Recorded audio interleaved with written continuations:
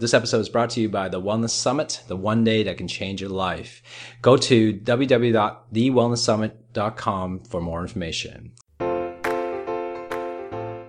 TheWellnessCouch.com, streaming wellness into your lives. This is Up for a Chat, featuring Cindy O'Meara, Karen Smith, and Kim Morrison. Hi everyone and welcome. Here we are, up for a chat about the hottest topics that are most important to you. I'm Kim Morrison. I'm Cindy O'Meara. And I'm Karen Smith. And this week we're going to talk to you about an amazing debate, nature versus nurture. Tell us, Cindy, what do you think that means?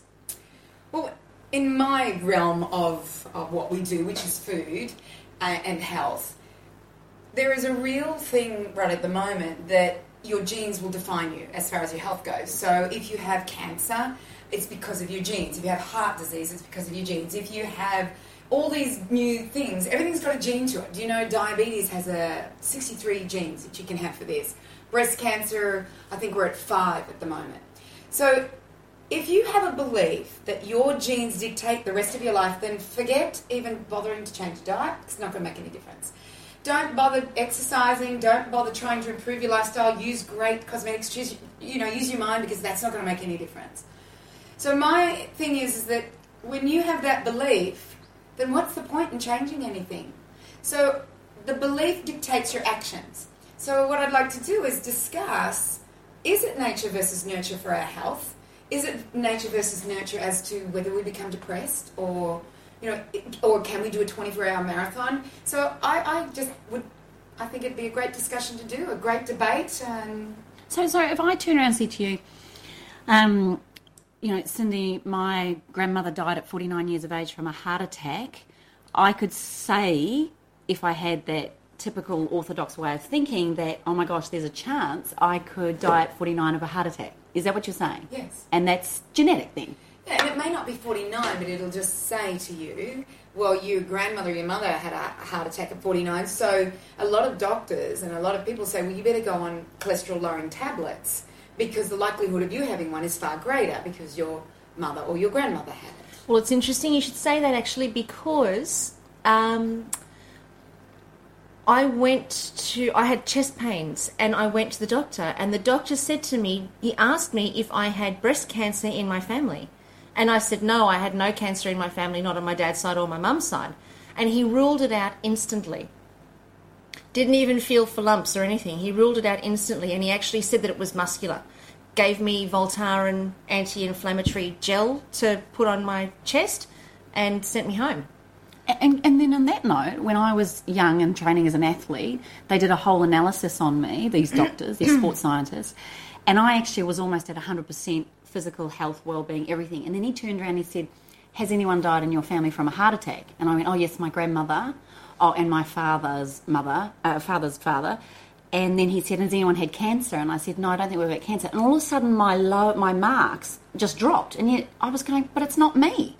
I was really confused, but I was young, so I just took their advice. So what would you say to someone who then goes, oh my gosh, maybe I need to go on drugs to lower my cholesterol, or how do I stop myself? I'm actually now in fear mode, if I'm really honest. I'm now freaked out I could die, or I will die of a heart attack at 49. Well, what's happening at the moment is that young girls are being told that they have the gene for cancer because their mother may have had it, or grandmother, or aunt, or sister, or, it doesn't matter where it is in the family. They go, well, you may have the gene. Now, if they show the gene for cancer, they will advise a double mastectomy and then breast augmentation. So people are purposely removing their breasts, even though they haven't got cancer. They are doing it in case they get it. That's right. Yeah, I had a girl who I used to work with who had that. She was told that she had a gene for cancer, and because she had 3 young kids, she got both of her breasts removed, though there was no indication that she had breast cancer. She was just told that she had the gene for it because her grandmother and her great-grandmother had it. It's a belief. And a lot of scientists will say it's not a belief. It's actually, we know this. But when you actually look at the statistics behind this, they say that, this is what they say, by the age of 70, if you have the gene for breast cancer, you have an 80% chance of getting cancer. by the age of 70. Or, Okay. you know, you're 22 at this point. And it may not just be the breast. It may be somewhere else. But the possibility of being the breast is far greater if you have this gene. And when I look at those statistics and I look at a young 21, 22-year-old girl who believes that that is her only hope, then of course, and she hasn't looked at any other, you know, things that she can look at, whether it is the environment or whether it is the gene that's going to cause it, they will go in for, a lot of girls are going in for double mastectomies. I mean, am I Wow. different though? If I was told at 22, like I was in my early 20s when I was told I'd probably get a heart attack. I could get a heart attack. And then I just went, why? Why should I? How come? If someone told me I had both my breasts off, I'm sorry, I don't know if I'd do it. But people are doing it. Well, my question was this. I said, well, if you were told you had the gene for prostate cancer, would you take your prostate out? If you have the gene for bowel cancer, you're going to take your bowel out? Do you see? I don't get... And a lady actually said to me, but the breasts are they're nothing. There's nothing... We don't do anything with them. They aren't anything for us. Ask my husband. Oh, I think he'd disagree. I think he would disagree, actually. trust you. This is where we nurture our babies. You know, and some people have had breast augmentation cannot even breastfeed their babies. So it's not just about removing the breast, but it's the augmentation that can cause this problem. And if you want children and that's another topic, you know, that we can talk about at a later date, but if you want children, what the breastfeeding versus just giving them a bottle there's huge differences in the health of the children. Let me ask a dumb question. There are no dumb questions in these podcasts. You know that, Karen. Oh, well. Well, it could be. Let's just see.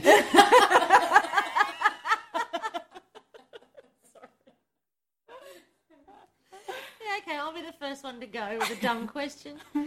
But, I mean, isn't it true that we all have cancer present in our bodies? It's just whether it's active or not active? Cancer does come and go for many of us. And there's a book out called Lights Out by T.S. Wiley. She actually talks about the purpose of cancer in the body, that it actually does serve a purpose. For the life of me, I can't remember exactly what it is, and I'd probably have to go and reread the book again. But she explains the reason why we get cancer. So cancers come and go all the time. And that's another thing that there's questioning about, is these, when we have at the age of 50, I got my letter. At the age of 50, I got a letter to tell me that it was time for me to have my first breast squash. You know, the ultrasound or mammograms. And I just ripped up the letter because I wasn't going to do it. And then the second one arrived, which was 51. And I went, well, I'm not going to do it, so I threw it out. And then the third one arrived at 52. So I actually rang them and just said, I'm not going to do it. You might as well stop reminding me, because I just don't wish to do it. Because I had read a lot of information on it, and it basically said that not in all cases, but in some cases, when we find there's a cancer in the breast, it may be a cancer that may disappear. And we go into fear. We become very fearful of it. We want it taken out. We get it taken out. And then we give chemo and radiation, and then you may have lymphoma in the arm. So they're actually saying that the tests may, be telling us that we've got breast cancer, but this breast cancer might be a very small one that could leave. We don't know. There's a gentleman, he works at Bond University, and he actually has done a whole study on this. And the study is to show, well, perhaps all this preventative tests that we're doing are causing more problems than not. Now, I know this is really controversial, and everybody needs to do what they feel is the best thing to do. But for me, once I read all the information and really understood it all, I just went, well, I won't be having a breast exam. Because I kind of go, well, if they're going to squash my breasts, why can't they squash the men's, whats? Why has breast cancer become such a big thing when prostate cancer is a big thing? And so is bowel cancer. And now we're getting tests for bowel cancer, but bowel cancer comes and goes as well. Cancers do come and go, like you said, Karen. Cindy, I mean, you are somebody that I would definitely say is an amazing researcher. You don't just flippantly make comments, and you have got a science background, and you have got a nutritional degree and all of these things. So there's a lot of us out here that we won't have the ability, the time, the intention to research the way you do. So your words become very important to those of us that want to believe and follow you. And there's heaps of us. How do we then talk to the people that are next to us or around us that go, what do you mean you're not going to have a mammogram? What do you mean you're not going to get immunised? What do you mean you won't use radiation for a form of cancer treatment? And then you're made very much to feel wrong in these situations. What do you say to those people? How do we protect ourselves? I think it's about being informed. And what do I say to people like that? You know, that basically I just say, look, this is the information, and this is why I based my decision is because of this information. You can read this information, you can do the research yourself, but one thing I won't do is have blind faith in the medical scientific community. Because if we have blind faith in them, then I think we're actually crazy. But that's an interesting point in itself. I don't have a degree. I have a number of diplomas and I've done a lot of research my own self. But if I make a comment like that, then I have the intellectual university world saying, well, who are you? You haven't got a degree. How can you make such a statement? What I've noticed with watching someone like you, though, who makes a statement, you even get poo-hooed. Is that a word? You get poo-hooed now. by your peers, by fellow science knowledge people. So what are you saying to them? The thing is, it's philosophy in the end, because science proves and disproves everything. You know, one day somebody says it's carbs that are causing the problem, the next day they say no, it's the fat, and then it's the opposite, and then eggs are no good, and then they're good. And in the end, I think you almost have to have a philosophy about what you do in your life and what you do about your life and what you eat and what you consume and how you deal with these types of things. So I have a philosophy, and the philosophy is holism or vitalism, as opposed to mechanism or reductionism. So reductionism says, you've got the gene for breast cancer, we need to take your breast off because you have an 80% chance of having breast cancer before the age of 70. Whereas if I look at holism or vitalism, yes, you have the gene for breast cancer, but let's look at what else is in your environment and in your world and in your life, and let's not just focus on the breast and that cancer or that gene. Let's focus on what is possible. And to me, you know, if you have a heart problem, you go to a cardiologist. If you have arthritis, you go to a rheumatologist. If you have hormone problems such as thyroid, or you can't have children, you go to an endocrinologist. So we have all these specialists that we go to, and my question is this: well, is the heart separated from the rest of the body? Or is the thyroid separated from the rest of the body? How can we just look at one segment? So what I do in my philosophy is that I actually look at the heart is connected to the rest of the body, which is connected to other people and other relationships to the rest of the world and what's happening in it. So it's all about environment in that way. So I actually have to base all of my yeses or nos on what I agree with and what I don't agree with a philosophy. Because if I don't have a philosophy, I'm going to be swayed by every scientific article out there. And everybody contradicts everybody else. It blows me away. Whenever I look it up, I kind of go, well, this guy's saying this and this guy's saying that. How can two things be the same? Right. I was working with a doctor, and he was learning to speak in public, and I was coaching him on how to, you know, create presentations and to speak in public. And he was at the point where he was actually ready to start speaking for the general public, to warn the general public to start thinking outside of the medical practitioner's office. He said, because the medical practitioner, and he was one, or he is one, and he was explaining the way that doctors were educated throughout university. And he said, and the education process is very linear, and it's also very isolated in terms of it only looks at the heart, or it only looks at the throat or the ears or the eyes or the teeth, or, you know, it only looks at certain aspects and it puts it in a box. And then when somebody presents with a problem that relates to the heart that doesn't fit in that certain box, then the doctor is beyond his capabilities to be able to diagnose, which is why now we're being sent for so many tests. Every time somebody sneezes, we go for an ECG, an EEG, a CAT scan, all the different tests, because the doctors actually are well and truly outside of their ability to diagnose anything that goes wrong with us. Because now, I mean, I believe, and this is just my view on it, but now we're dealing with a whole conundrum of illnesses and diseases that are so far beyond what the ancient textbooks have taught our doctors and our medical fraternity. They don't know how to deal with it.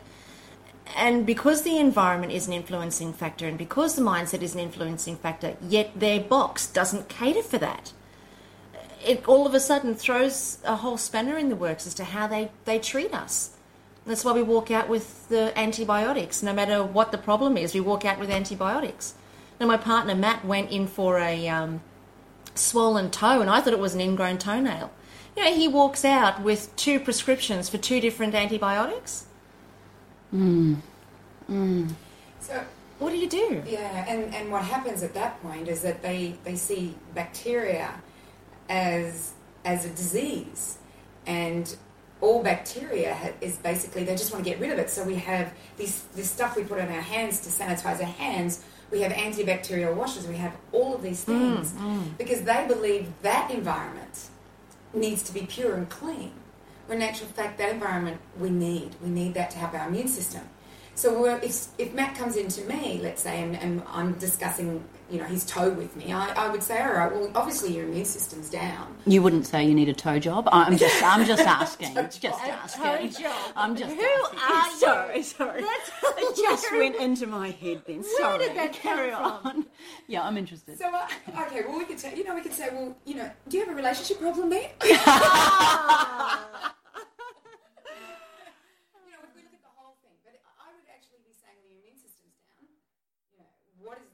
Here, let's pick your immune system up. So the way I would pick the immune system up is make sure they're sleeping better, get their nutrition into them. You know, there could be a point when the toe does need that, you know, antibiotics, but that's got to be life-threatening. Why does a small infection, why do we have to take up antibiotics for a small infection? Let's look at the whole environment of what's happening around him and his body. Why is his immune system down? Did he have a late night? Is he, you know, is there something in it? Is there a piece of glass in it? There's so many things to look at. And It was bourbon. you see, there we go. It was bourbon. And he blames the caramel in the bourbon. He says it's that leaves him with the hangover. Oh, the hang. I was thinking, is that what caused the toe? No, well, that would make his immune system down. Oh, It was the bourbon right. that he had. Sorry, I'm with you. I don't know Okay. where she was. No, I hope some other listeners with me there, because I was totally on the, my God, bourbon causes big toes, swollen toes. No, seriously. But I hear you on that with the immune system, and I like that. But the same thing happened to me just recently, having my wisdom teeth out. He accidentally, apparently, nicked my sinuses while he was trying to get my uppers out. Oh, no. And, well, apparently it's common. It was meant to take 15 minutes. I was in there for an hour. Apparently they were the hardest uppers to remove. But his first thing by the time, and I was a bit traumatised, I'll be honest, because I wasn't knocked out for it. I just did local. I'm not someone who takes a lot of drugs, or I couldn't tell you the last time I've had antibiotics. But, you know, if it's life-threatening, like you're saying, I will do what's right. But the first thing the nurse said to me when I sat up was, and here's your prescription for antibiotics. And I said, oh, why would I take them? And she was actually stunned that I even asked the question. And she goes, well, you could have an infection. So then I sat there going, but what if I don't? And she goes, well, it's precautionary. It's really important. I said, to save you guys. Like, I wasn't trying to be rude. I just said to save you guys having an issue with someone coming back with an infection, which makes it look like it's your fault. So you're doing this as a precautionary thing. And she said, yeah. And I said, so what if I don't want to take them? She goes, well, don't take them. But we have to give you the prescription. See, the question I would then ask is, I say, okay, well, it's a preventative measure, then what is the ramifications of me taking these antibiotics on my bowel flora, which will be 2 years. 2 years it takes the bowel flora after one prescription of antibiotics to get it back. You know, like, this is all part of the environment. We don't realise that 10 times our body cells is actually bacteria or microorganisms. We are actually in a most beautiful symbiotic relationship with them. They make vitamin B6 and vitamin K for us. They do all these things for us, and we destroy them with antibiotics. So my number one question would be, okay, if it's a preventative, then what about my bowel bacteria? It's going to take 2 years for them to recover. Why would I do it as a preventative? If I'm in a life-threatening situation, get it. I've got to do it. The other one I would ask is, what is it going to do to the rest of my microbiomes, which is the microorganisms that live with me in harmony, what's it going to do to them? And how's that then going to be a ramification on my body for the next 2, 3, 4, 5 years of my life? And we're not asking these questions. We're just going, it's an infection, take the antibiotic. The body isn't black and white like that. Do you think the doctors know the answer to these questions? No, they don't. They have no. The thing is, microorganism, bacteria destroy it. And then they destroy everything else in the path. But then they'll tell you to take Mylanta if you've got an upset tummy, or they'll tell you to go and buy a chemical or a probiotic of some sort. They might go that far, but they still don't talk about the long-term effects. They don't tell us what these things... I've never been told that by a doctor. No, they or I could get thrush, is what I've been told. Well, they just don't know. But it's like when, a person, I won't say who exactly it was, this person rings me up who I'm very close to, and she says, I think I have thrush. I've been told I should just take a pill and get a cream. And I said to her, you have 3 choices here, darling. The first choice is that you can take no responsibility for where you are right now. And you can go to a doctor, take a pill to take something away. You can do that. Or your second choice is that you can go to a naturopath. And you can assume a little bit of responsibility, but not enough, where he will give you a bunch of vitamins and minerals. So, the pills are by the medical fraternity. The natural therapies, they usually give you vitamins and minerals. Or you can take total responsibility for where you are right now. Know that it's your environment around you that's caused this. Probably you haven't been sleeping very well. You're probably doing university like it's going crazy. You are probably staying out late and probably drinking and not eating right. Am I right here? And she said, yes. And I said to her, all right, well, there's your 3 choices. You choose which one you want. And so I hung up. A couple of days later, I called her back and I said, what was your choice? And she said, I chose 3. Oh, nice. Which means she took total responsibility for where she was at. And she decided to make green smoothies for herself, had good night's sleep, studied only to a certain hour, did everything that she needed to do to get her body, the holistic part of her body, to work on that area. So I think you're bringing up a big point, though, here. We're an impatient society. We've got a problem, we want to fix it. So I don't think we can blame the doctors. I don't think it's right to blame everybody or to look at the medical or scientific world as blame. They're feeding a need. And the need is people haven't got time to be sick. They haven't got time to have thrush. They haven't got time for a sore toe. We haven't got time for, life's busy. So my belief is also that you just hit the nail on the head, we need to take responsibility. Number 3, take responsibility, stop demanding of our doctors to fix us, and that's what we're expecting. We expect to be fixed. And how do we change that mentality, though, do you think? Is it a mindset thing? Is it a physical thing? Is it an educational thing? Like, what is it? Well, like I said, it's your beliefs that will dictate your actions. So if you have a belief that the bacteria is bad, or that you have the genes for this and that you'll have to take cholesterol-lowering tablets, or you've got a poor immune system because your grandmother had a poor immune system, or your mother, then your belief will dictate your actions. And your actions will be to go to somebody, take no responsibility for yourself because you've been given the genes by your parents, there's nothing you can do about it. Go to your doctor to get something, to take something away. Or you can take responsibility for what's happening, and you can change your environment. And the environment is changing the food that you consume, the things you put on your skin, your mind, everything. You have to look at your whole environment. And I think, we decided to do nature versus nurture, and it creates so many new avenues. But let's get back to our belief system about it, and maybe get the listeners to really think about these questions that we're going to ask them. So one of the questions would be if you looked in the environment, and like last year in America, we had millions of fish just die. Ended up in the marinas of California. Yeah. And if I asked both of you, do you think that was a genetic issue, that they had this predisposition to just all die and it was a mass kill? Or do you think it was an environmental issue, that our oceans are sick and there's too much chemicals in our oceans and that's what happened? Now, which would you consider it would be? Personally, I'd be looking at environmental. I mean, knowing what I know of what's in fish and what's happening out there, I would go environment. I'd go environment every day, absolutely. So you believe that we would have saved the fish if our our waters weren't as polluted as they are. For sure. Absolutely. So what about we have the Tasmanian devil. Since 1996, the Tasmanian devil has had this weird facial cancer, and it's decimating them. They're actually thinking about bringing the Tasmanian devil onto the mainland, taking it out of Tasmania, the ones that don't have this cancer, because they're going to be extinct.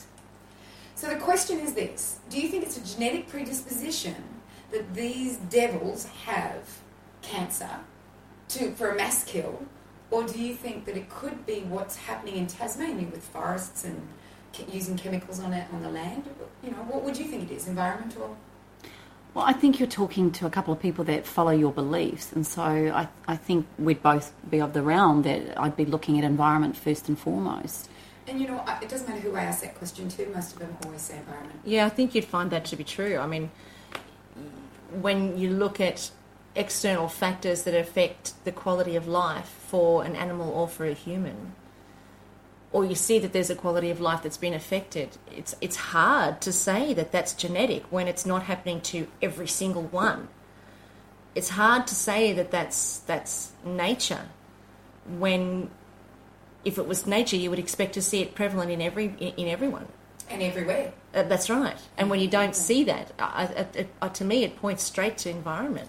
So our belief, if I asked you any question about these extinctions and the mass kills and the cancers and the infertility, like the koalas in southeast Queensland, only 50% of females are having babies. If I was to ask about any animal, how do we save them? Everybody would always say, let's clean the environment up. Absolutely. Absolutely. But when we look at humans, we actually have a different... We believe in something completely different. We actually believe that the environment has nothing to do with our maiming, disease or mass death. Which is why they're saying, take your breasts off. They think it's genetic. Yes. Yeah?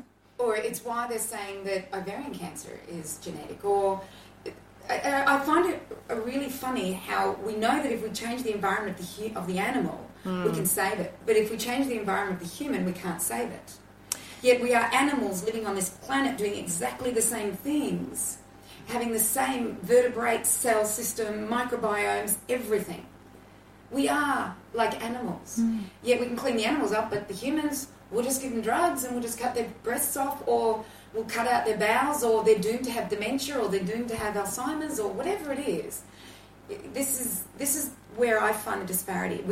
We've lost our way. Our belief system is it's genes and it's not environment. I will disagree with you on one thing. I don't think we're doing what the animals are doing all the time. I don't see animals walking into a supermarket buying a packaged piece of food that has no nutritional value to it. I don't see animals smoking cigarettes. I don't see animals drinking alcohol. So, and you know where I'm going with this, that I feel that's perhaps, is there like a white noise? Let's not talk about this. There's nothing wrong with our supermarkets. There's nothing wrong with our food system. There's nothing wrong with us drinking or having social cigarettes, maybe. There's all this sort of thing. So then my question, I'm sitting here going, well, the only thing that points to all that is money. Like, it's money-making stuff, all this stuff. I mean, animals don't make money either. So if we strip it back to environment, then none of that would matter. And if we were stripping it back to environment for humans, we wouldn't be buying so much processed, microwavable, inorganic type of food, and we would be looking at those things more carefully. So how do we judge that? How do we create a new mindset around human beings looking at the environment rather than it being genetic? How do we change that? I think that there's another point on that, though. You know, you think of humans, whether we like it or not, there's a level inside of all of us that believes that we're immortal. And there's that aspect of ourselves that thinks, oh, that'll never happen to us. That'll never happen to us. And when there's so much progress tied up in humans consuming, even whey products, they can't get rid of it, so they put it into foods. So that humans consuming products, there's this level of, we're immortal, we can handle it, the body can handle anything, people can do anything, and they can handle anything. And then you've got all the big money-making organisations behind it all, driving it, pharmaceutical companies and your big monopolies and your conglomerates. They're all behind the push for progress and the push for speed and the push for growth and the push for more and greater consumption. And they can only do that through genetic enhancements and so on. But then, and so that's that's from the human perspective. But when you look at it from an animal's perspective, it's almost like the human steps in. The humans are the ones who care for the animals. They're the ones who actually see all of this happening for the Tasmanian devils and the animals. And then the human steps in and says, rightio, well, they can't do it for themselves. We'll do it for them. We'll alter their environment. We'll take them out of Tasmania and bring them onto the mainland. We'll do whatever we need to do to halt the extinction, because we believe that the animal can't think for itself and it can't act for itself. Therefore, it needs us to help it. But we won't do that for ourselves. So there's two things that are just, like blaring alarm bells for me. There's the thing that, you're bang on with it being driven by money and consumerism. But then the other aspect around that is, if we can do this for animals, how come we can't do it for ourselves? Is there an aspect of self-loathing? Is there an aspect of, I'm not worthy, it doesn't matter?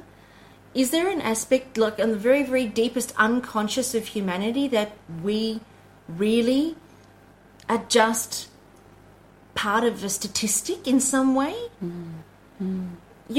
People get breast cancer and they become a statistic. People get, syphilis and they become a statistic.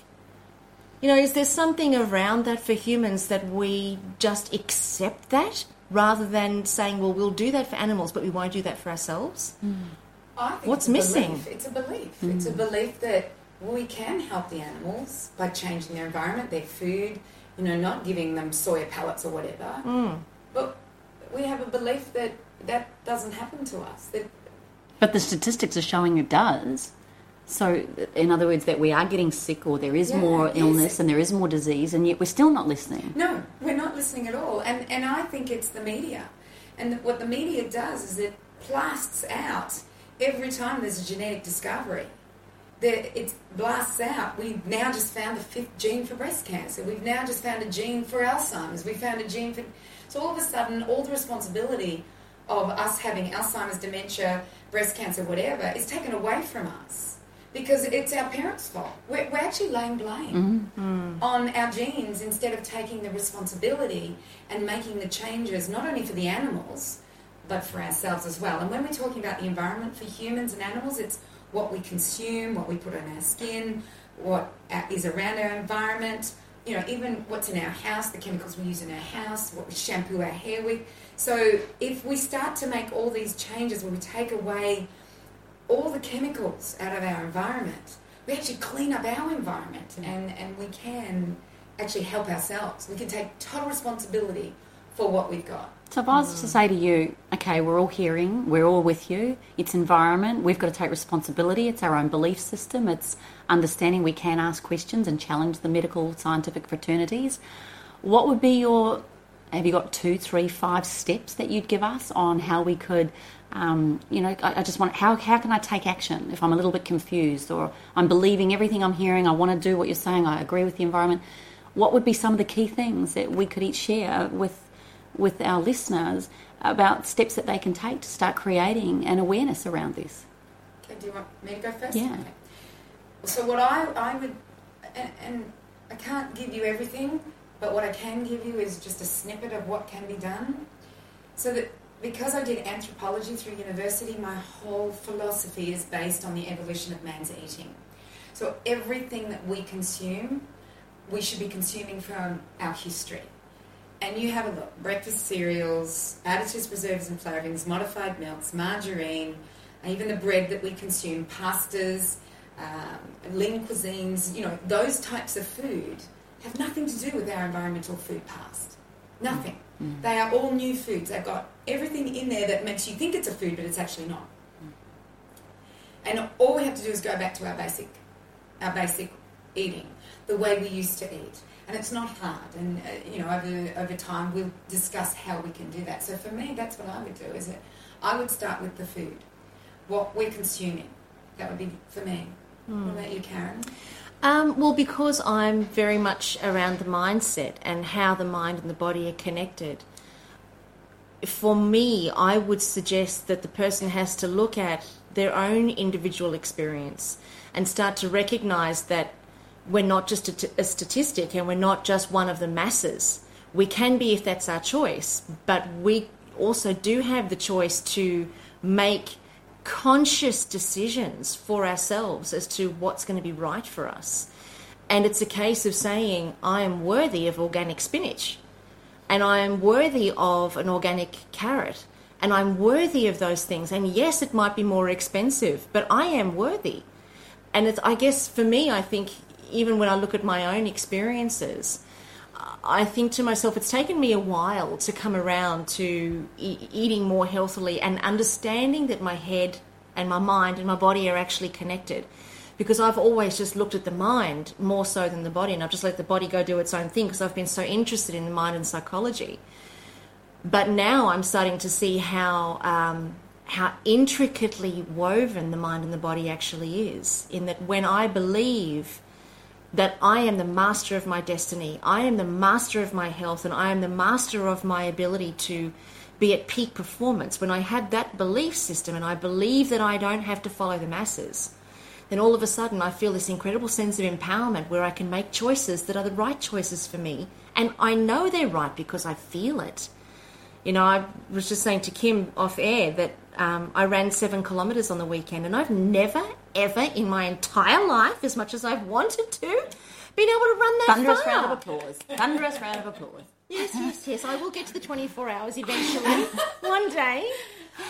But you know, just to be able to know that my body could do that was extraordinary for me. But I know that my body can do that now because I've made very conscious choices based on when I'm looking at my love affair with chocolate, Cadbury's, and then I'm also looking at the chocolate that I make for myself, and I have one in one hand and one in the other, and I make a decision based on what's the most loving choice for me, rather than what is going to make me feel better. I look at what's the most loving choice for me, because from a mindset perspective, if I'm loving myself, I'm going to give myself the food that's going to fuel me, so then I can go out and run 10 kilometres tomorrow or 20 kilometres. I'm not going to make a food choice that I know, based on my education from Cindy, is made out of plastics, chemicals, preservatives, additives, and nothing actually real that's come from the land that sustains us. So for me, it's about having the right mindset and knowing that I deserve it. So basically, you've changed your environment, your internal environment, by the foods you're eating. Totally. Which allows you to now run 7K. Totally, 100%, and I would lay my house on it, because I've done everything over the last 20 years, because running has always been a passion, and for the last 20 years I've done everything I possibly could. I've had the protein bars, I've had the protein shakes, I've done all of the low fat, no fat, light, all of that. And now, if you know, obviously because my house is being cleaned out by Cindy and Kim, now you won't find any of that in my cupboards. But for the first time at the age of 42, I can do that. And to me, that just screams volumes. But I had to actually get to the place where I loved myself enough to take that stand and to take that responsibility. I had to get to that place. So for me, it's always about coming back to the mindset the person's got. And it's about what self-belief is all about. And that you're good enough for this. And that I'm good enough, and hell yeah.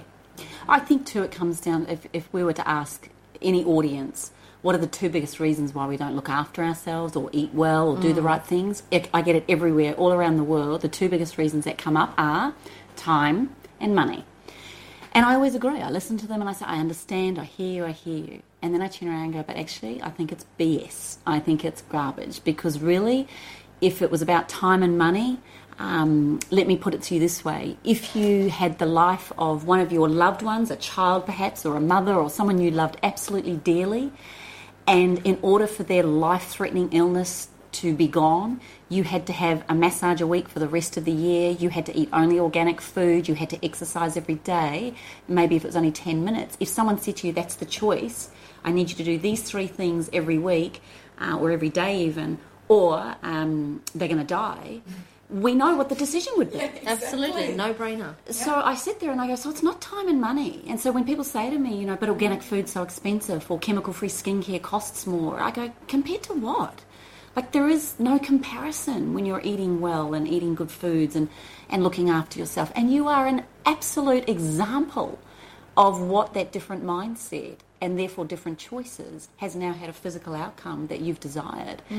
I also think, I mean, my personal thing would be is, you know, to keep it really simple. And I guess the way I do this and when I teach things is, how would I teach my child this? How do I make it that simple that my child gets it? And I think for me, the thing is, it's about a chemical assault. I feel that we are constantly bombarded with chemicals in all realms and don't even realise. The classic scenario I get from people, and you'll probably relate to this, is, oh, they wouldn't put it in there if it was bad for you. Oh, bless. Yeah, but it's true, isn't it? People say, I don't know if you get it. I get it all the time. Why would they put it in there if it was bad for you? And so I question, you know, the accumulation effect. Some of us are more sensitive than others. So I say to my kids, when it comes to food, and there's a multitude of chemicals that we know are harmful or questionable in food, but I'll give them two big ones. I'll say if it's got 631 or if it's got 951, it's a no-go. They're in a lot of foods, particularly kids' foods. So that was my first step, you know, with them. And then when it comes to skincare, if I see the word paraben, or if I see SLS or DEA or TEA or PEG, they're just some of the initials that I know are the questionable additives. So I'll say to my kids, if we see any of those numbers or things or we don't know what it is, then it's a no-go. So that, to me, is a very simple step on how to get back in touch with nature and our environment. And, you know, my grandma used to wash her face with a homemade, beautiful rosehip. You know, she had rosehip oil and lavender. That was her whole skincare regime. And she lived to 95. She also ate three veg and meat for dinner. I mean, she might have boiled the heck out of her veggies, but it was meat and 3 veg. It was a really simple, basic diet. She even, to her dying day, said to me, Kim, I could never touch margarine. She goes, why would I not trust cows that have been around for thousands of years? You know, she goes, it's cream and salt. That's butter. So we never had, we only ever had, should I say, homemade biscuits. We never had cakes or things that were bought. And I love your analogy, Cindy, on food like this, that and people go, oh, well, I thought cakes were bad, or sugar's bad, or I shouldn't have cream, or I shouldn't have chocolate, or I shouldn't. But what you've taught me, and what I've loved around, and where Karen and I just absolutely revel in what you talk about, is I'm not saying don't eat. You're not saying you can't have these treats. You're not saying deprive or diet or keep away from it. You're just saying let's eat real. What do you mean when you say eat real or eat real food? I think what you brought up with, we look at food and you look at skincare, and you look at if it's got, you know, the numbers that you said you didn't like, or the parabens or things like that. We're so in this belief that what they put into our skincare or into our food, that we're in this belief that they would do that. The thing is that they don't know. They don't know what's safe and what's not. And a real food is a food that has come from the ground, from a plant, not from a chemical laboratory. So let's just go back to these chemicals, because this is all part of our environment and what we eat, etc. When Rachel Carson put out her book Silent Spring, which was the 1960s, it was seen as a bit heretical, but what she was basically saying was that when we put one chemical into a spring, we know the impact of it, and it's quite powerful, the impact of it. And it could be that the humans that drink from the spring might get sick, and the animals might die, and the plants might get sick, and we might destroy plants, and then it cascades down the river. She says when we put two chemicals into a spring, we actually don't know the ramifications. Because two chemicals that we actually know the ramifications of, when we put them together, they become tenfold. So once upon a time, I used to say, well, it's okay to have, you know, these are the 40 that I said to people, don't have these additives at all, because it affects your environment. But now I realise how science actually tests chemicals for cosmetics as well as for our food. And this is the way they do it. They pick one chemical, they give it to a mouse, they feed it to the mouse or put it on the skin of a mouse until that mouse gets sick. Then they bring it back saying this is a safe level that we can have, which is fair enough. You know, they just figure it out as far as kilos go. Not unless you're the mouse. Yeah, it's a problem when you're the mouse. So then they say this is a safe chemical or a safe additive or something that we can put in our skincare or whatever. In the last couple of years, they've decided to get two safe chemicals, put them together, feed them to the mouse and see what happens. And what they're finding, two safe chemicals put together and fed to a mouse are dangerously toxic. So I now look at it, if it's got a chemical name, I don't touch it. I won't go near it. And so a real food is a food that doesn't have a chemical name. That's it. Yeah, that makes so much sense. Read your ingredients, have a look, and know that we actually don't know the ramifications of 2 additives in our food.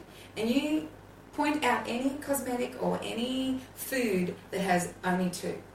You know, I think they're getting clever though, because now I think science is becoming aware of this and that we're becoming a little bit more educated.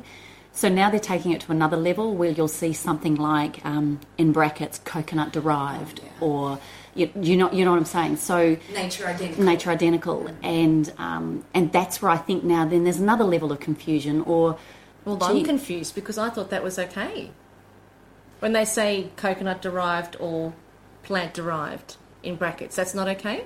Well, often it can come from the plant, but the chemical process it goes through in order to get it into that product totally denatures, disrupts, and destroys what that original food source was. And now, so what you're actually getting, they're just being clever. It's clever marketing. It's just clever marketing. So you're not actually getting on the skin or into your tummy the original food source. And that's probably a really good definition as far as real food. Make sure it hasn't been derived from nature. You want it from nature, not derived from nature. Like, there's so many things now that are derived from nature or nature identical. But I know this, that when they were giving out vitamins and minerals 20, 30 years ago, they said, we have a complete vitamin and mineral package for you. This is everything the body needs. And then about 5 years later, they discovered that there were these things called phytonutrients. And every year they discover some new nutrient. So they put in a capsule something that they say is nature identical. This is exactly what an apple would have in it, or exactly what something else would have in it. But there are things intrinsically we haven't discovered yet.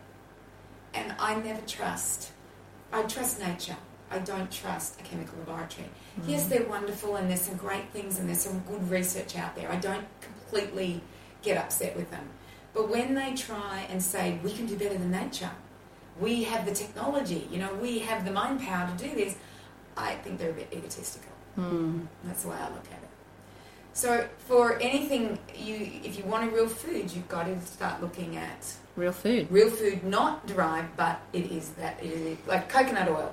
Get the whole coconut oil. Don't get the derived process of it. So I've got another question for you. So now we're going to go and eat real food. So I go to the supermarket, and one piece of advice I love that you've given years and years ago is perhaps walk around the outside of your supermarket. Forget the inner aisles, right? And it's great because you've got your bakery, you've got your meat and fish, you've got your dairy products all around the outside of the supermarket. Brilliant. Now I walk up to the bakery, which is all freshly baked on the premises. It makes it fresh. And then I pick up the package, and it goes all hot-baked bread buns or whatever, and I look at the ingredients, and it ain't nature.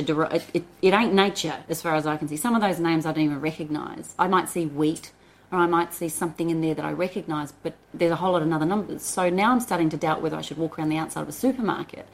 I go to the fruit section of my supermarket if I'm in a hurry, and I pick up these beautiful shiny apples and perfect bananas, and so I think we're even having to take another step more now and saying that perhaps markets, would that be a better option? Look, it would be.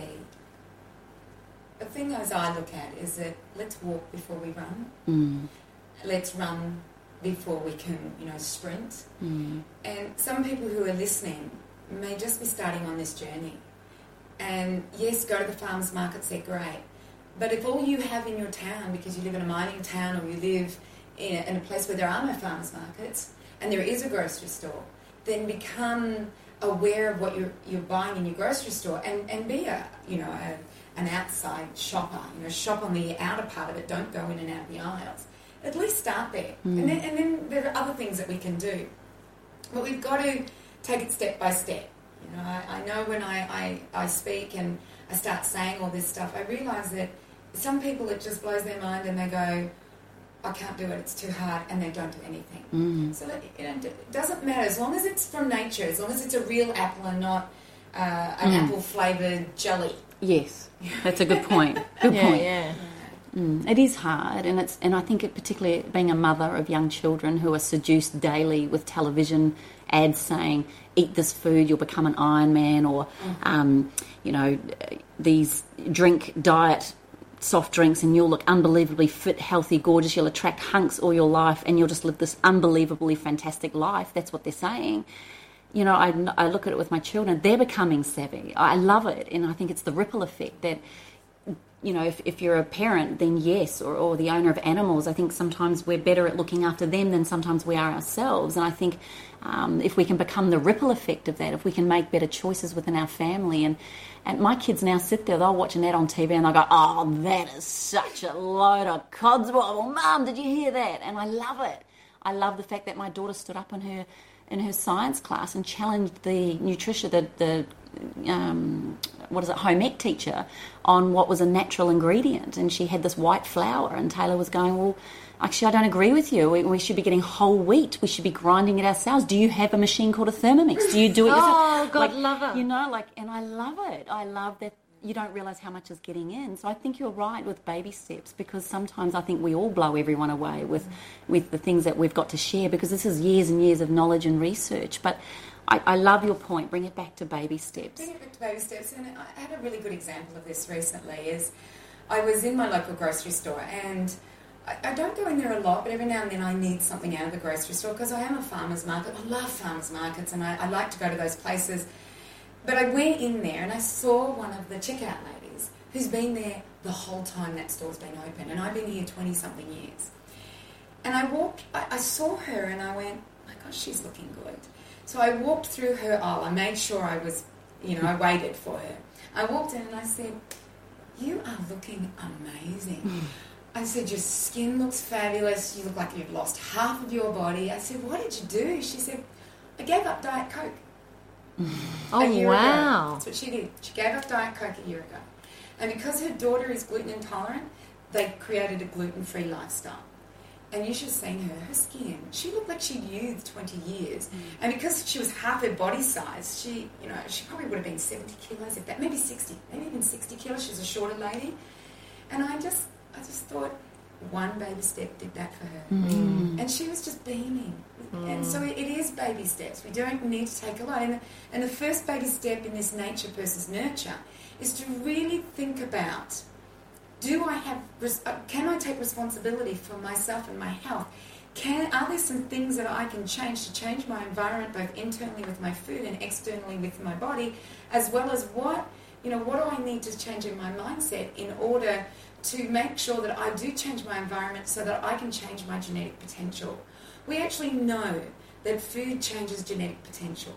I wrote that in my first book back in 1998. So we've actually known this for a long time. So why do we all the time keep going on and on and on, that you're doomed from the start, there's nothing you can do about it, you get your breasts taken off, get whatever it is taken off, or do you take that responsibility and say, I can change, I don't have to do what my mother and my grandmother has done? Because what's passed down is culture and tradition. And culture and tradition that's being passed down at the moment is we have breakfast cereals, modified milks, we use all these extravagant cosmetics that are full of chemicals. That's what's being passed down. It's not about your genes. Change that culture and tradition in your family of, getting rid of all these chemicals, and you can change your genetic potential. And one of the things that is growing in our science fields at the moment is something called epigenetics. And epigenetics is actually telling us now that it is the environment that triggers the gene. So the gene is actually the loaded gun. The environment is the trigger. Don't let it be triggered, it will never go off. So we actually do know this. And I found this really funny. I always am going through the scientific research, and the whole genome project, they said that 97% of the genes are junk, and we know what the other 3% do. We've actually figured out the human body. So they said 97% was junk, 3% we know what it's all about. Well, just recently they've created a new project called the ENCODE. And the ENCODE is to figure out what the 97% do. And they found out that actually they're not junk. They're actually the trigger to the gene. And they have their trigger, which is the environment. 97% of the genes are triggers to 3% of our genes. So if you have the BRCA gene, which is the breast cancer gene, if you have that, then you have 97% of other genes sitting here that are actually triggering that. So how do we work with these? Well, we work with this with the environment. And like, we know nothing. We know nothing. When I read research like this, I go, you thought you knew everything with 3% of our genome in the Genome Project, and now you're telling me 97% was junk, and now you're going, oops, we made a mistake.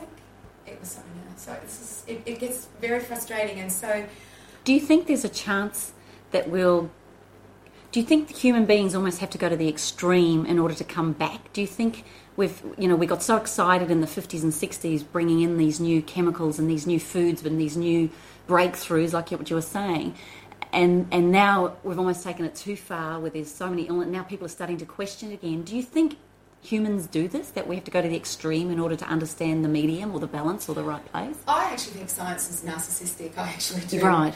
I really do. I think their belief, they actually have these cherished beliefs. God, don't tell me we're trying to create more cancers so that we're going to have a hero that stops the cancer. Is that... Jeepers. It's like, I actually don't think in the beginning that any of this was malicious. I actually think in the beginning there was a noble cause to all of this. But now we know better. We've got to stop this. And they actually know, if But they won't stop it because there's so much funding behind it with the pharmaceutical companies.